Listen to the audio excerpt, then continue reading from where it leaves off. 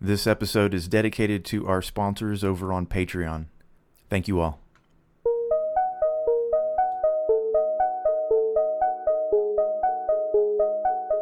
Hey Gab, how are you? I'm doing good, Blab. It has been a while. We haven't done this for a while. You and I haven't sat down and had this kind of a recording where we discuss the chapter in close to a month, I think. At least, yeah. But because of the way the internet works and schedules kept and etc., we're still right on schedule. So Good. we are here today to talk about chapter 6, which is called Hunted? Hunted. I think it's just Hunted. Yeah, just Hunted. I know because I looked at the table of contents that not next chapter, but the chapter after this is called Hunting. Ah, okay. See, I haven't looked at anything. I didn't mean to, but I'm it's so like when you see blind words like into that, it's just really hard not to put two and two together, or at least draw some conclusions. I'm now like 100% sure I have not read this book. 100%. Like, I don't know why I thought I had read it. Probably because it's been on my radar. So you think you haven't read it? Oh, I guarantee you I haven't read it. Okay. At this point. Because I think I just listened to our first episode, and I think you did say you read it. I was pretty sure. Yeah. I was pretty sure. I was like 99% sure that I had read this entire trilogy, and now, after second chapter, I was like, that's not ringing any bells either. Nothing sounds familiar. 6 chapters in, and I'm pretty sure. I must have been thinking of something else. Not knowing anything, I'm still kind of curious where this is headed. I don't know the answer to that either, other than I hope that it has a happy ending, because it's, never. Maybe it doesn't, though.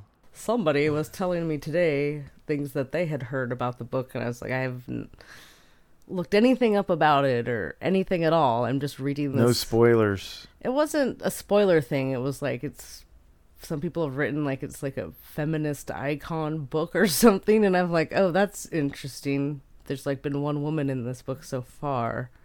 I don't think those two things It was something about men warmongering or something like that. I was like, I don't know. Well, I suppose you can read it in any light that you like. Totally. If you can square peg round hole it, you can definitely like bend your ideas to I don't support think an we've argument. gotten to that point. How many books are there do I see in the series? 6?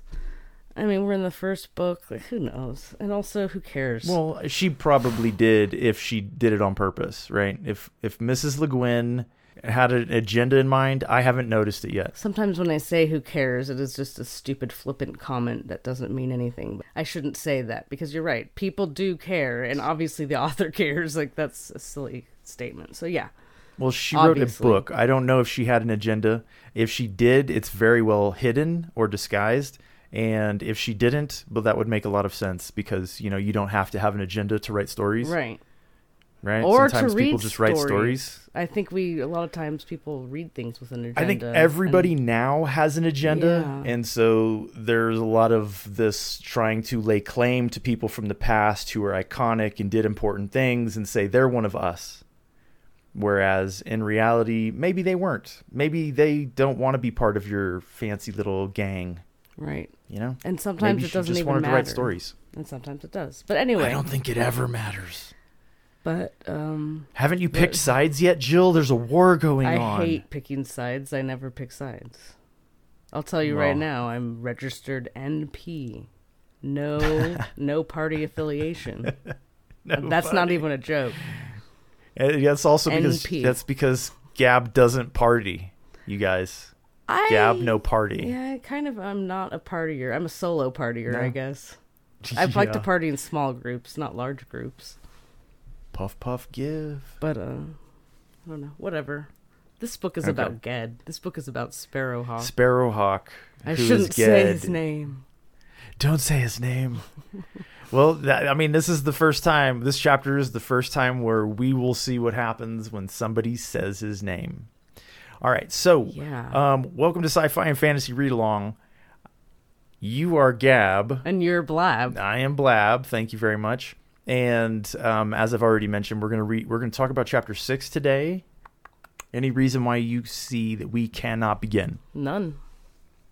Sparrowhawk, 5 days gone to Pendor, returns to Low Torning and is celebrated. So he already knows from the get-go that he wants to go back to Roke, that he wants to seek help, and he's like not in a huge hurry. I feel like he wants to go there because he thinks it's his safest place to at least figure out his next step because it's protected. Yeah, he doesn't know what to do. Yeah. He does not know what to do. It's the only thing he can think of. Right, and I don't blame him whatsoever, but then I have to wonder, like, why did he leave? Well, he left because I can't remember his name right now, but the new head, the Archmage... Genscher? Told him he had to go, right? Well, I think he didn't tell him he had to go. He asked him if he would go, and he said, yeah, he would go. Sparrowhawk said, yes, he would go. Then I think after he's been out of Roke, he might have gotten a taste of it and been like, oh, this is serious. I don't really like this being hunted thing. So he's like trying to get back to Roke to get some help, right? At least some information, not die. Help, information, and just safety. Just because of all the spells and everything. Protect him. Hey, I don't blame him whatsoever. No. I would probably do the exact same thing. I would certainly seek aid. When you know nothing, you want to go to a comfortable space. Pardon me, can you help me? Yeah, who would he ask for help? I mean, these fishermen, what are they going to do? They want him to stay and hang out. Of course they do. They've already created a song. Them questioned him. They did. They did. Oh, yeah, and then the older villager was like, if a wizard said something, he said it. Leave it at that. You don't need to question him. It's kind of amazing. They're a very trusting group of people, but obviously if a wizard breaks his word, they're not going to trust wizards anymore. But apparently that hasn't happened because they're still pretty trusting. I'm going to assume that old guy who shut down the younger villager...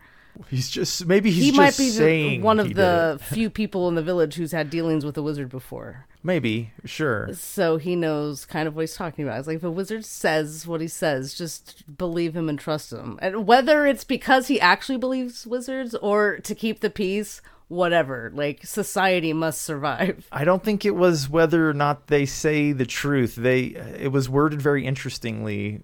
Let's just quote it because I can't remember exactly. It was just a very interesting way of saying Be still, the head Isle man said roughly, for he knew, as did most of them, that a wizard may have subtle ways of telling the truth, and may keep the truth to himself, but that if he says a thing, the thing is as he says, for that is his mastery. The head island man didn't even say that.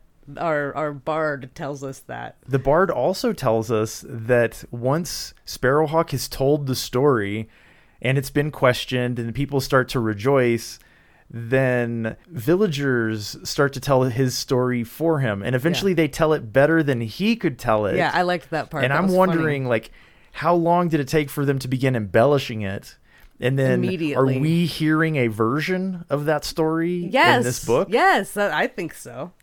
So how many dragons were actually on Pendor? I don't know. 2?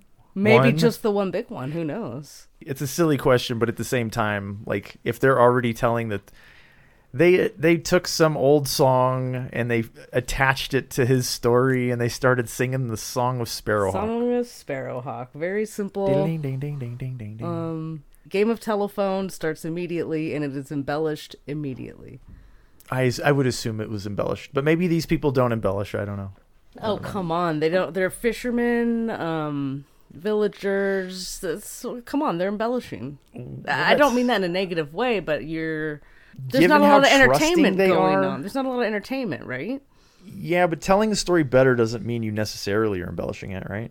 No, they're not just at all. telling it in a more exciting way, or I mean, okay, think of Sparrowhawk and how he was saying it, and he says it in very few words, just enough to get the information just across. Like Ogian. So right? He's literally just probably reciting the same 2 lines over and over again to these villagers.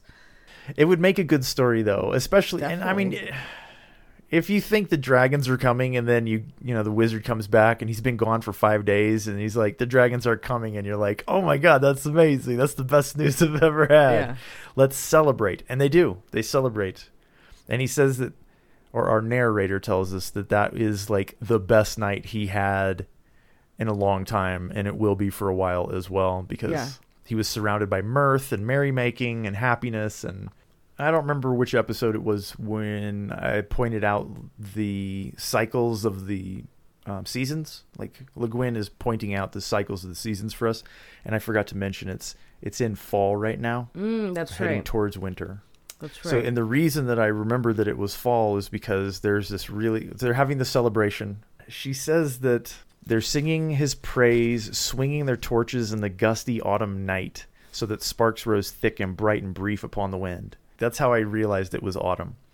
She does a good job. She really can put together an interesting sentence. You can really vividly picture that too. However you picture it in your mind. You can just see that. Yeah. So after the celebration, he gets to go and see Petchvari again, and there's an interaction between the two of them, and I look at it as just kind of like a closing of that circle. Yeah, I was actually surprised we even got Petchvari again. Yeah, I'm not really sure why it was there. It didn't feel bad, but at the same time, like, it did seem a little bit unnecessary. I think maybe it was put there to let us know that it made Sparrowhawk feel this a certain way. Like, maybe Petchvari says, I did not know you were so mighty, my lord. I doubt he called him my lord when they were buddies. Right, like Ged had not saved a child, though he had slain dragons. So it's like, that could just be Ged's own, Sparrowhawk's own feelings about it and what he took from what he said, but those feelings were probably in there. Seems like it's reasonable, yeah. Sounds a little bit like a recrimination. I don't hate Petchvari for it or anything, or I don't really blame him. I think it's a natural reaction that you would have. It's like... Sure, it's also a reaction I expect a lot of people that don't know much about medicine feel when they go to the hospital. And their loved one dies, and they're like, what is this science stuff that you guys have been touting for all these years? You didn't save my loved one. Yeah, exactly. Though Petchvari didn't say it like that, but... No, but I mean, I think that's kind of the gist of it. And as you said, closes that circle a little bit, even though... Well, okay, so like I started thinking about circles. I don't know particularly why, but, you know, like I have visual imagination sometimes. And like it seems like his story is kind of like on this big arc, which might be a circle. And every time he encounters somebody, there's the opportunity to go in a circle. And like, she's pretty artful in her storytelling, as I have said in the past. And I have a feeling, like, it seemed to me that their relationship, Petchvari's relationship with Sparrowhawk, was kind of this natural thing. It felt really organic and like it would really happen or could really happen. Mm-hmm. And I think that the reaction that he has to seeing this wizard return and then realizing that, like, oh, well, he's super powerful, but he wasn't powerful enough to save my kid, you know. I can see that also as a very real ending to their relationship. Mm-hmm. And not even necessarily like a bad one. Like if Sparrowhawk came, I'm sure Petchvari would welcome him into his house. It didn't seem like animosity. It feels more real. Like, those feelings are going to be there, so that relationship is forever changed, no matter what. Brevity is definitely her talent, right? Mm-hmm. So she states that pretty quickly, and then the very next day, he packs up his books and his staff, and he gets a boat ride from some local low-torning fisher folk who want the honor of bearing him off. And so he's on his way to Surd, which is the side. That's another thing I did, is like I looked at the map a lot. I forgot to look at the map during the reading, and like... You know, you can kind of pinpoint all the places. I don't think it's super, super important, right? It just doesn't much matter. He's traveling, and he's traveling through the 90 Isles with these people in a rowboat, and they're going past like all these. She like takes every opportunity to build her world with small little statements, small little descriptions, really, really nicely done. But, you know, this boat ride, for example, is just one of the ways that she does it. He travels from Low Torning to Surd, where he's used to catch a boat to Roke. Mm-hmm. And in that passage, you find out about the houses that are built out over the water. Yes. You know, very the way cool. that they yell to each other and tell the stories like, oh, the dragon's not coming. They just yell from boat to boat, and like word passes that way. And it's amazing, but it's tiny details that she's adding as we travel to the town of Surd, where he gets deposited and then starts looking for a boat. Yeah, that kind of felt like you could be on some sort of like water ride. All these little characters, Pirates of the Caribbean or something. Yeah. Yeah, and this guy's just rowing him around. Look who's in our boat, y'all. Yeah. Check it out. It's Sparrowhawk. Yeah, that's Sparrowhawk. I know. And all the villagers. And yeah, it'd be great. But yeah, I was totally imagining what those houses look like. And it was a trip that took a couple of days. A couple days and one paragraph. Or a couple paragraphs. Yeah, no, it is super quick, but it actually added to the world, which was really, really nice. Like, it added to my vision of the world, which I always appreciate visual details. All right, so in Serd, it's really easy for him to get passage on a ship. You know, he doesn't have to pay. He just says who he is, and they're like, absolutely, be an honor, sir. We'll take my boat, and we're going to go to Roke. Yeah, to have a wizard on board, I mean. And well, they know who he is, too. He's Sparrowhawk, you know. It's like his fame has preceded him, and absolutely they'll take him. Very, very happy to do so. But immediately on the boat, like, the wind is pushing against them. Like, from all directions. From the minute they try to sail to Roke, they're screwed. Thwarted, essentially. Yeah, thwarted. That's a better word than screwed. I say immediately because literally it's just like paragraph, next paragraph. Ged tries to do some wizardry, which works for a short time. Even though he's keeping it up, it's not being kept up. Well, he's actively being thwarted by Roke Wind, which is a protection from the island of Roke to keep evil away. Mm-hmm. And because it's keeping him away, I think he's fairly well certain that, like, he's putting their lives in danger. Right. Well, he says as much. The decision is made to turn this boat around. Yeah. And let's just go back to Serd, and y'all can go about your business. The guy thinks it's just ridiculous, which is funny. He's at the height of his career. He's a master sailor, and he's a great boat, and like he can tack back and forth, and he can go upwind. But this particular storm won't let him. The guy's like, "What has that to do with you, a dragon tamer?" It's like, that is between me and my shadow. So, safely back at Serd, Ged takes residence up in the Sea House. It's kind of like a public building where travelers and merchants are able to stay, and he's like contemplating his future once again because he knows he can't get to Roke. Obviously, his shadow is super close because the wind is preventing him from getting to Roke. Yeah, he was on high alert the whole time. He's basically in a common room. The shadow could be in there. Could be in the same room as him. It could be the blanket he's laying on. No, I don't know. He's super paranoid. Like, he's having, not delusions. I would say he's having a lot of paranoia. Is it paranoia, He knows though? He's being hunted. If it's real, is it paranoia? Nah. You know how, like, when you're... Yeah, I think it is. Because you know how when you're worried, your worry causes you to stress out and freak out, and it doesn't do you any good, right? I don't think he's at that point. I think he's getting there. Maybe, but I don't think it's described that way now. I mean, okay, well, let me ask you this. How did reasonably on alert. Wouldn't you think it's reasonable? Well, how does he make his decision to leave? To leave what? Where he is right now, or leave? Yeah, how does he make his next few decisions? He's going to take the next boat out of the harbor, whatever it is and wherever it's going. He's taking that boat. And he does. He goes and he's like, "What's the next boat leaving?" And they're like, "That one." He's like, "I'm taking that boat." And they're like, "Get on." And it's going to Havnor, which is north. And do you remember that Genshur, the Archmage, said that something in the north wanted to kill him? Mm-hmm. So he's not thinking clearly or thinking straight. He is not making his decisions based on thought. I don't think he has a lot of good information. That's for sure. He's relying on chance. Like, he's just kind of rolling the dice and letting chance decide where he goes and what he does. I guess. That's not an ideal place to be in my opinion. I don't know. What do I do with all of my money? Oh, let's roll some dice. Sometimes not everything can be planned. Like, sometimes things are just left to chance. He didn't know what to do. You're right. He is in a state, and this is what happened.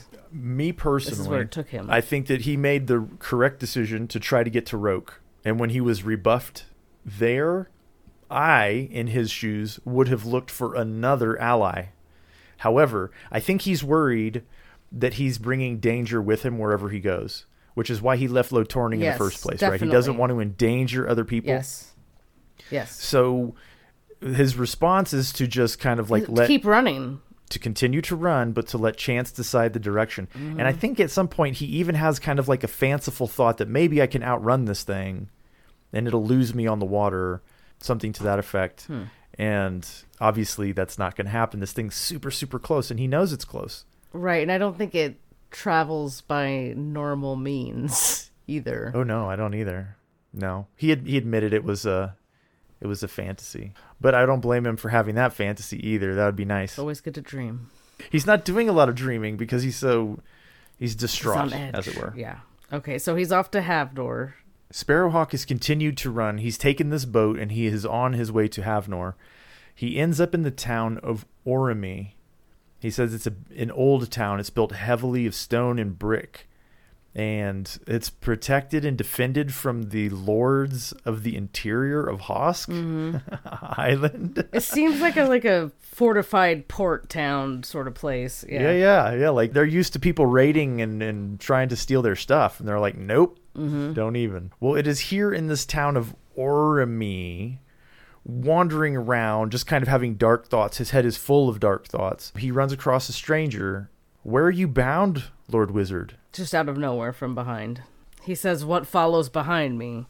And he said, so? But I am not your shadow. So it's like he knows his shadow's chasing him, or his shadow's chasing him. I'm wondering if it's just like a metaphor that's commonplace. Because, like, what's the closest thing to you? Generally, it's your shadow or your past. So I'm wondering if it's not like that kind of a metaphor. But this man seems to kind of take it literally. The story that he had heard matches up with Sparrowhawk's story really, really accurately. Remind me. I heard a tale once of a young man, a scarred man, who won through darkness to great dominion, even to kingship. I do not know if that is your tale, but I will tell you this. Go to the court of the Terranon. If you need a sword to fight shadows with, a staff of yew wood will not serve your need. That was pretty specific. Yeah, it was. Any of the agents of this evil shadow could be driving him to, it could be for good, it could be for evil. He doesn't know. It's just like, how we were talking about, he doesn't have enough information. And like you said, it was so specific. It was really specific. Yeah. He looked at this guy and he knew that he wasn't a Gebeth. He knew that he wasn't being controlled by the shadow by the end of their conversation. But like, he also knows that the shadow can influence and even control evil men. And he asked this man a strange question too. He said, "What man are you?" And I think that question is asking him what he does for a living, based on how he was answered, but also like, I'm a journeyman, I'm a fisherman, I'm a, this or that. I'm wondering if that's what that meant. And the way Ged describes him, or is described, looks almost of a sick man or a prisoner or a slave. I'm wondering if that's him being, like, his vision is painted by how he feels. It's also possible that this man is an agent, intended to get him to Oskill. Remember, he's being driven to the north, which is where that thing is waiting for him. Considering what happens at the end of this chapter, do you think he's an agent? I don't know. Like, I'm definitely torn, and I think that it's perfectly handled. The fact that I can't look back on it now and say yes, definitely, or no, definitely not. Because, I have to read chapter 7 and 8 and 9 and 10. Well, let me ask you this. And even then I might not know. Like, have we encountered anything to make us think that this man is positive in any way to Sparrowhawk? No, but the same's true for the negative, right? There's I no feel real like indication we've seen some evidence of evil doings and things happening, and we have, but let's ask this question again when we meet the next guy. Okay. Well, okay. Skior, or whatever his name is. Well, he's obviously not to be trusted, but yeah, I know, but like, you can kind of balance that question that you just asked, having met Skior versus this man in gray. I feel like Sparrowhawk is having a hard time seeing clearly at this point. Okay. And like, everything that he's encountered, like, he said that everybody in this village looked kind of blank faced, and like, it was his own mind that was painting him. He kind of felt, like, it felt oppressive dour. To him with the stone walls and the buildings. And then like, he doesn't trust himself when he sees Skior's face change. Like, he kind of veers, and he doesn't trust that. We're not sight. There yet, Blab. I understand that, but so like, he doesn't. I think you're right. Trust. I think you make a good point there. I think he himself is in a state where he can't even tell. I don't think he's being rational. Per se, yeah. And I think he's pretty. He's being driven onward, as it were. He goes to Oskill. She said that really nicely as well. She said that like, Ged went in sudden decision. in haste along the quay to the fishermen and was folding his nets, blah, blah, blah. Anyway, so he chooses the boat that he's going to get on. He chooses his direction based on what this guy has just told him, not knowing if it's for good or for ill, but basically just being tired of running, right? He's and not having a destination. It's like, well, I guess I'll just and no pick answers. a destination. He's still trusting to chance. He goes to get on this boat, which he describes as grim and low in the water and like a snake. Mm-hmm. Like all these things where you're just kind of like, it doesn't sound good, right? This whole thing sounds And then they ominous. won't take his money. They're like, you have to pay. And he doesn't have any money. He's like, I'll row. And his wizardry does nothing because the captain does better wind magic than he does. Well, I'm a wind mage myself, actually. Yeah. So he has to row his way to Oskel. And row he does. 10 days. And interesting makeup, too. It was kind of half slaves and bondsmen and half workers / free people that are people who just want to row maybe their getting way paid or maybe not getting paid but aren't slaves. So Yeah. there's a different dynamic on this boat than his first boat he was on. Was that the very Several first boat? boats, yeah. I mean boats. chapters ago, like when he went to Rogue. On Shadow. Yeah, exactly. Shadow. You You're know, right. in hindsight, Correct. that trip was great. Right. It was called Shadow, but it ended well, and there was a lot of camaraderie, and like, this is the exact opposite. Yeah. Hold on a second. There's this really beautiful quote that she has. There will not be much friendliness in a crew of whom some are whipped and others are not. Exactly. So he keeps to himself on this trip, 10 days, but like when they take turns rowing, like half of them row and then the other half take a break and etc. Well, when his half is having dinner one day, this guy makes the comment that like, why don't you have a knife? Are you afraid of fighting? And this is Skior. And Skior, he saw Skior's face go woo woo woo, and he kind of freaked out for a minute, but then he convinced himself that it was nothing, but he decided to keep his distance from this guy. And then he starts dreaming about him, and like, to me, that's alarm bells. Yeah, big time. Big time. Big time. But he just avoids the guy for the rest of the journey, and when they get off the boat in Oskel, he's on the wharf or whatever in Nesham, and he asks one of the people getting off the boat with him, is like, hey, I'm trying to go to this place called the Court of the Terranon. Do you know where this is? And the guy's like, no, I don't have time for this. I don't know where it is. Goodbye. But Skior's there. Skior's overheard this conversation. He's like, oh, yeah, it's out in the moors. That's the road I'm going on. So they travel together. Yeah. Man, I wouldn't have gone with the guy. I would have at least gotten a hotel for the night. The whole thing is uncomfortable. I mean, nobody has the time of day, but this guy whose face changed and you're already having weird dreams about him and you're trying to outrun a shadow. Yeah, let's go out to the moors together. What?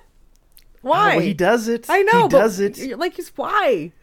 And it's like this treeless expanse of hills. It starts to snow, and the trail just gets smaller and smaller and smaller until he can't even tell that they're on a trail anymore. And he asks, like, how much further? You know, where it's going to be dark soon. He's just like, not far. Not far.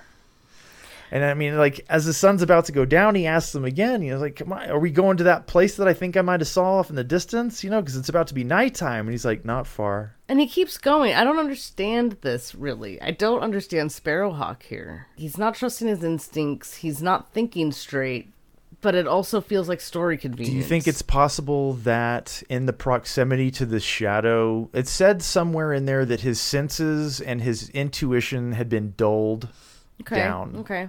And I'm wondering if it's just proximity to the shadow that has caused him to kind of, like, all of the alarm bells that would normally be going off don't go off. And it's not actually until the Otak stirs. Mm-hmm. He's been hiding and won't eat. And, like, all this time he's just been hiding in his pocket. And when the Otak stirs, that's when Ged's mind stirs again. And he realizes, hey, wait a minute. I'm out in the middle of nowhere with this guy whose face I have seen change. Hey, buddy, where are we going? It was like he was in a dream on this walk, kind of like he was being kind of hypnotized. That's how it was described, anyway. I feel like there's been some kind of outward force at work on him in order for him to be having made so many strange decisions. And, like, you know, he was relying on chance to do something that I wouldn't rely on chance to do. It seemed like another hand was guiding him. Not chance, but the dark hand. Not his own. No, hand. The gentleman in gray said something interesting when they met in Havnor, in Orimi, the gentleman said, "It is not by chance that we have met." And to me, I was like, holy smokes. Because, it's completely by chance that they met. But this guy's like, no. We were meant to meet. So I do think he's being guided. I don't think that guy was a bad guy. I think that his guidance was good, but I think the shadow is just Well, I guess we'll find out. I was just going to ask, do you think he'll find the weapon he needs at this place? Definitely. Definitely. Okay, so let's get to the end really quick. This is so like a D&D game, really. Like, he has to, upgrade his weapon. Like, he does need to upgrade his weapon. He needs to level up big time. He just can't use that on the... I'd keep that use staff for sure. Well, he doesn't keep it. Okay, so he encounters let's go back. This Gebeth. This Skior has become a faceless beast, and he has, as soon as Sparrowhawk realizes that he's in the company of the Shadow says his name, Ged. Yeah, and he can't use magic, he can't transform, he can't fly away, he's just there with it. And so he starts to defend himself with the use staff, because this thing is trying to reach out and grab him just like it did on Roke Knoll. Yeah, and devour him with that staff, suck his soul. Yeah, forever. It's the end if that thing gets a hold of him. Yeah. And his staff burns. His staff catches fire, and he drops it, and he runs. It was the only thing he could do. It was the smartest thing for him to do. That and run. Because he actually outran it. Well, it can't catch up. Yeah, it runs at the same speed as him, which leads me to believe also that, what you said earlier about shadows is really true. The thing can't overtake him because it is him, kind of a deal. Right? I get that feeling about it.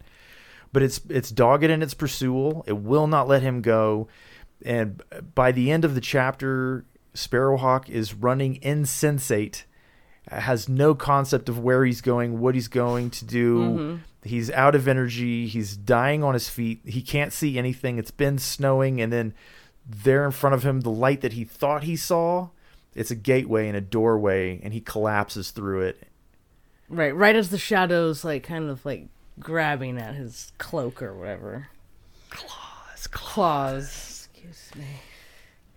So importantly, as he was falling, he was caught. It doesn't seem like the Gibbeth got him, or the shadow, or whatever it was. Mm-hmm. And he's out cold, he's done. And that's the end of the chapter. Right. Someone said, come. Or at least that's what he heard. Almost like the chance thing worked out. I'm not sure. It seems like it might have. It seems like it might have worked. Well, was the shadow just leading him in this direction? And if so... Okay, so the chapter's called Hunted. Uh-huh. And at some point he said, or the narrator said, that he had realized that he had been being driven north. Right? He'd been driven wherever he was going. Mm-hmm. And because Genscher the Archmage had said that something in the north is waiting for you, yeah, I do think that the shadow is driving him north. And it may be that the helping hand is also driving him north, because the help is in the north too. Right. That's my hope. Yeah. That's my hope. But I don't know. And this is the worst kind of cliffhanger, in my opinion, because I didn't look at the next page. I would never not read the next chapter immediately. Do you know what I mean? I'm going to turn the page just to see what the chapter's called. Okay. What's it called? The Hawk's Flight. Okay, well, he's Sparrowhawk, so I assume he gets away. Sure. Well, I kind of assume he got away at the end of this chapter, but we don't know what he got away to.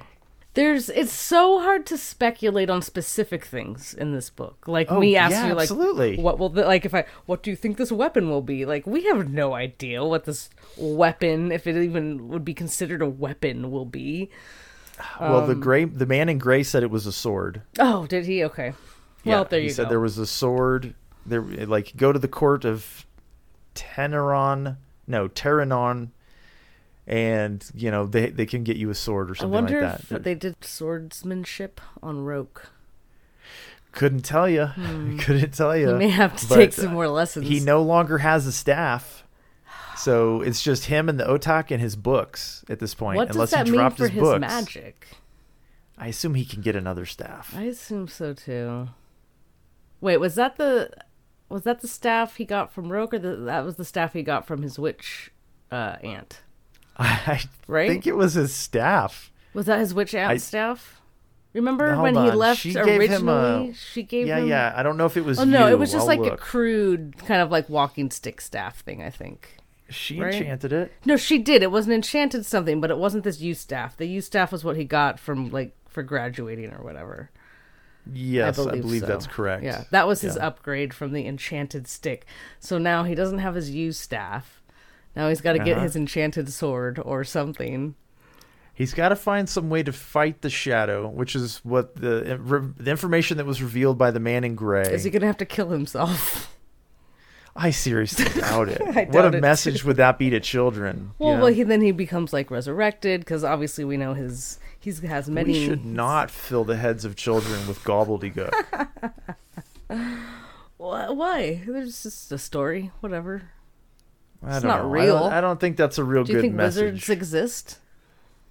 Do I think wizards exist? No, I don't. Okay. No, Well, but their existence or non-existence does not encourage children to do stupid things. To kill themselves so that they can be resurrected as like a greater wizard. I wouldn't count on that being possible. You know what I mean? I wouldn't count on that. I really wouldn't. So there was a moment in this chapter when I bounced back to Steven Erikson, and that was when he decided he was going to rely on chance. I was like, oh yeah, all in. Is that with the twins? I didn't read along with you guys. The deities of chance were, I can't remember their name right now. Opon. But they're twins? Yeah, there's a male and a female. They have an artifact. It's this coin. On one side, it's his picture. On the other side, it's her picture. Sure. It's a double-headed coin. The game is rigged, as it were. So I was like, ooh, bad choice, buddy. Bad choice. I wouldn't go with them. I would not trust them as far as I could throw them, and I probably couldn't pick them up. Nothing good's ever come out of chance? Ever? No, absolutely. I am a huge fan of randomness in all sorts of things, like in life as well. It's like, you can travel that way. When there's not a lot at stake, it doesn't really matter, right?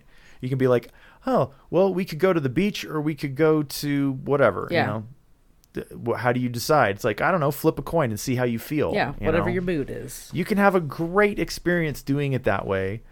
But when it comes to like actually choosing your future, you'd be smart to get as much information as you can to like actually help you make good decisions, because man, you can really mess up, and IRL, you can mess up big time. You can end up in jail just because of the dum-dums you hang out with. Did I tell you about that? What was it? I can't remember what state it was in, but there was a librarian who was killed. And it was a mess. The whole interaction was just a mess. She was run over on purpose by some kids that were fleeing the scene after beating up her son in his own house. Jeez. In her house, right? She confronted them, and she was run over. And the two girls that were with the two boys who had done the beating up, they're being charged with murder. That's, right? Conspiracy to murder. Yeah, they They weren't hanging out with the murderer until that day. And that day, that kid decided to run that woman over, and now those two girls are accomplices, essentially. So that's the kind of, how are you supposed to know? It's super easy to make a mistake like that. You're right. And they could have, run away and called the police immediately. I don't know. I think there, but for the grace of God go I. That's what I think. There was this case I saw or heard, this old guy, kept getting burgled or whatever, and he set up this whole contraption so that when these kids burgled him again, he'd F them up. And he did. I can't remember all the details, but a couple of them died, I think. And the upshot is the other two that were with the group that were also part of the burglary crew that didn't die are the ones being charged with murder, because it's whoa. Well, because it's conspiracy and part of a burglary. They don't F around with that stuff. It's had they not all been part of that, they wouldn't have died. It doesn't sound like there's much of an upshot. Well, no one likes a home invader. Yeah. All right, I'm going to go through my notes, what little noting I took. Yeah, talk to me, because I haven't done... I feel like we discussed the heck out of what was there.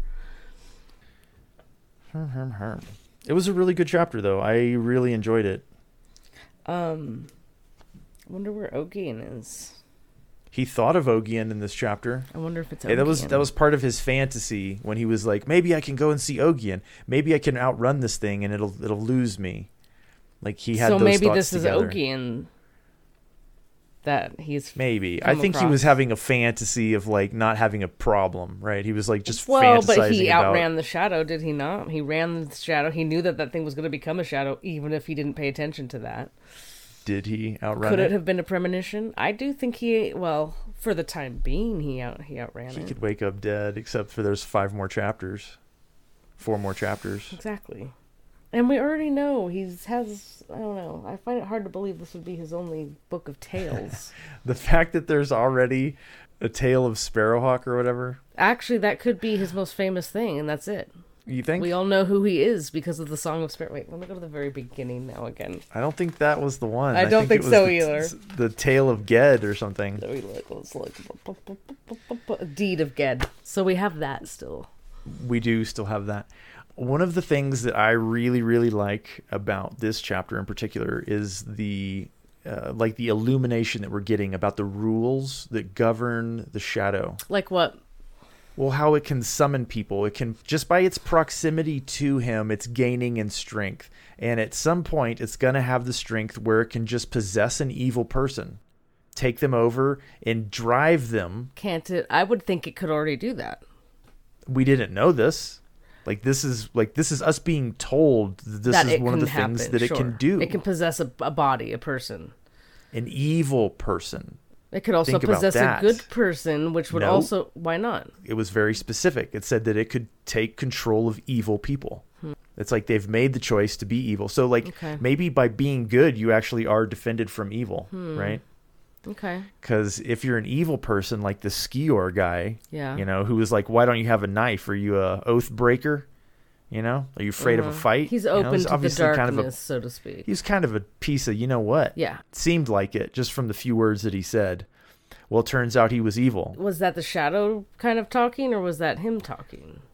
I don't think it was the shadow talking. I think that was Didn't his face around change the time, at that point? It was around that time when his face changed. So maybe that's when the shadow came in.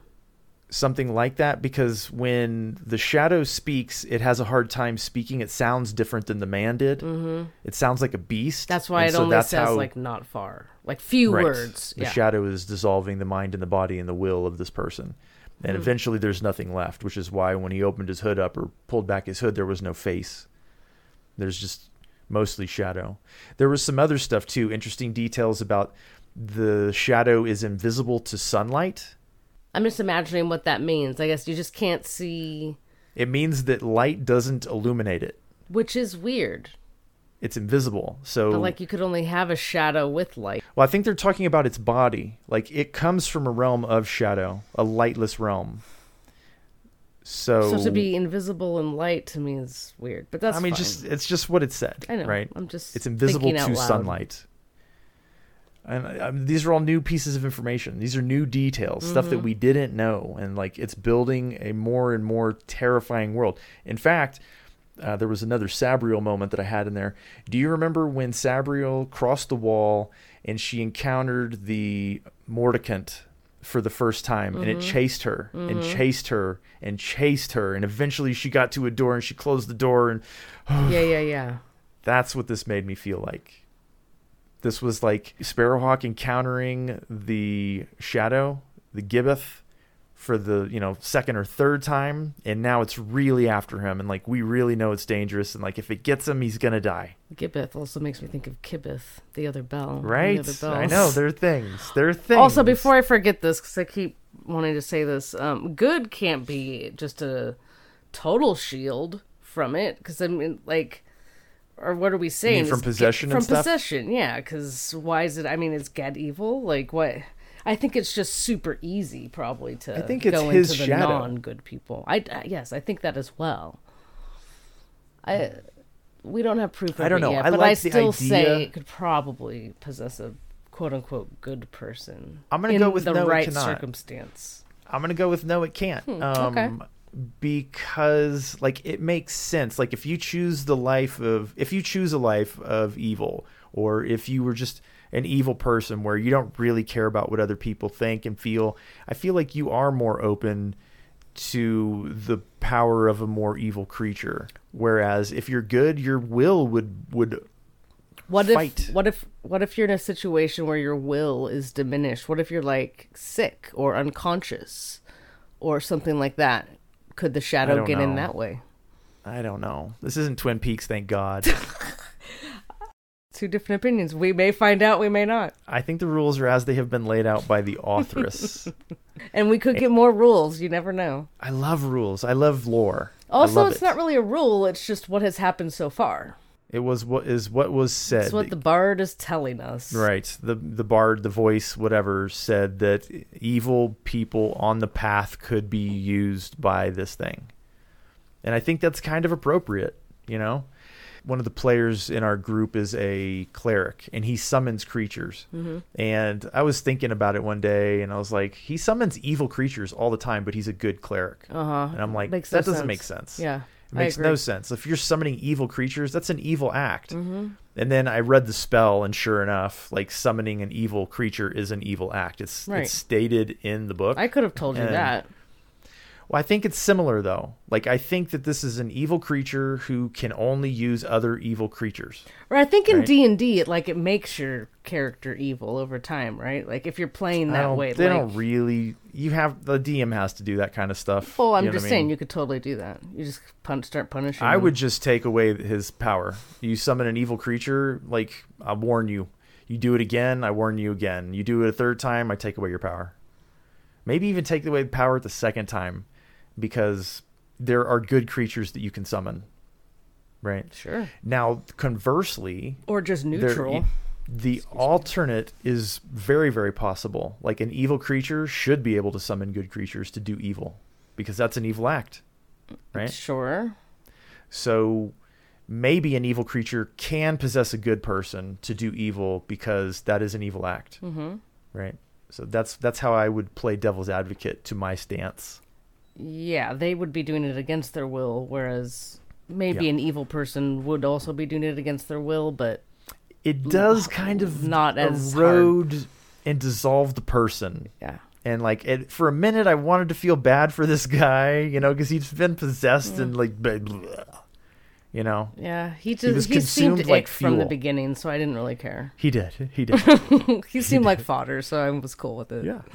Well, I'm glad he's dead. I hate to say it, but he seemed like a villain. He acted like a villain. Not that it matters. Did they describe him as a bondsman, or he must have been, because the slaves stayed on the ship, the free people left. So he was dismissed. Yeah, he was just working and employed or whatever. I wonder if he had a family, children who he's trying to. Yeah, he certainly could have. He certainly could have. Left that doesn't make him a good guy. No, and that family might be better off without him. Could be.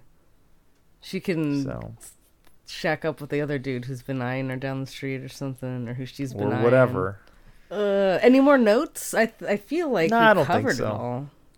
Yeah, I feel like we probably missed some pretty important stuff. You think so? We've been on the bench for a month, haven't been thinking about this book, and I'm ready to get back into it, but at the same time, I'm a little rusty. We may have, but again, I kind of... It was a pretty straightforward chapter. All right, well, let's wind it down. So this episode will be... Hold on. When's our next step? Let me think real quick. And this will be June 18th that this one comes out. So we'll be back for the June 27th episode, which will be Chapter 7, which is titled what now? The Hawk's Flight. And flight, of course, means escape as well as flying. Of course. But we also know that he can turn into things and fly, too. That's right. So could have a double meaning. And this, of course, was a huge, huge cliffhanger of an episode. So, I'm actually going to go and read it right now, just because I need to know. I need to know what happened to Sparrowhawk, because I'm actually kind of getting to like the guy. I don't really love him or hate him. He's a wizard. He's starting to become a person that I really like. And whereas in the beginning he was kind of like a snotty kid that was a little bit of a bully. Well, now I don't see any of those traits or qualities anymore. And I feel like he's going to come out the other side. He hasn't had a chance to do anything. Like, he's literally been just running from this thing. I think he could have handled Low Torning much worse than he did. You're right. He made friends there. We just didn't get into all the details. He could have stayed there until the Shadow showed up and killed them. Yeah. Some of them. Probably it would have taken over some of those. Them. Yeah. Yep. He could have, just run away. He could have handled that much worse than he did. Definitely. So yeah, it was a heroic action to go and not just run, but deal with his business and then run. A little bit of honor, a little bit of dignity, yeah. And yes, doing the right thing. Yeah. And so, yeah, I'm going to go and read the chapter. We'll be back in 9 days. We'll see you on the 27th of June. Bye, everyone. Bye, Gab. Bye, Blab.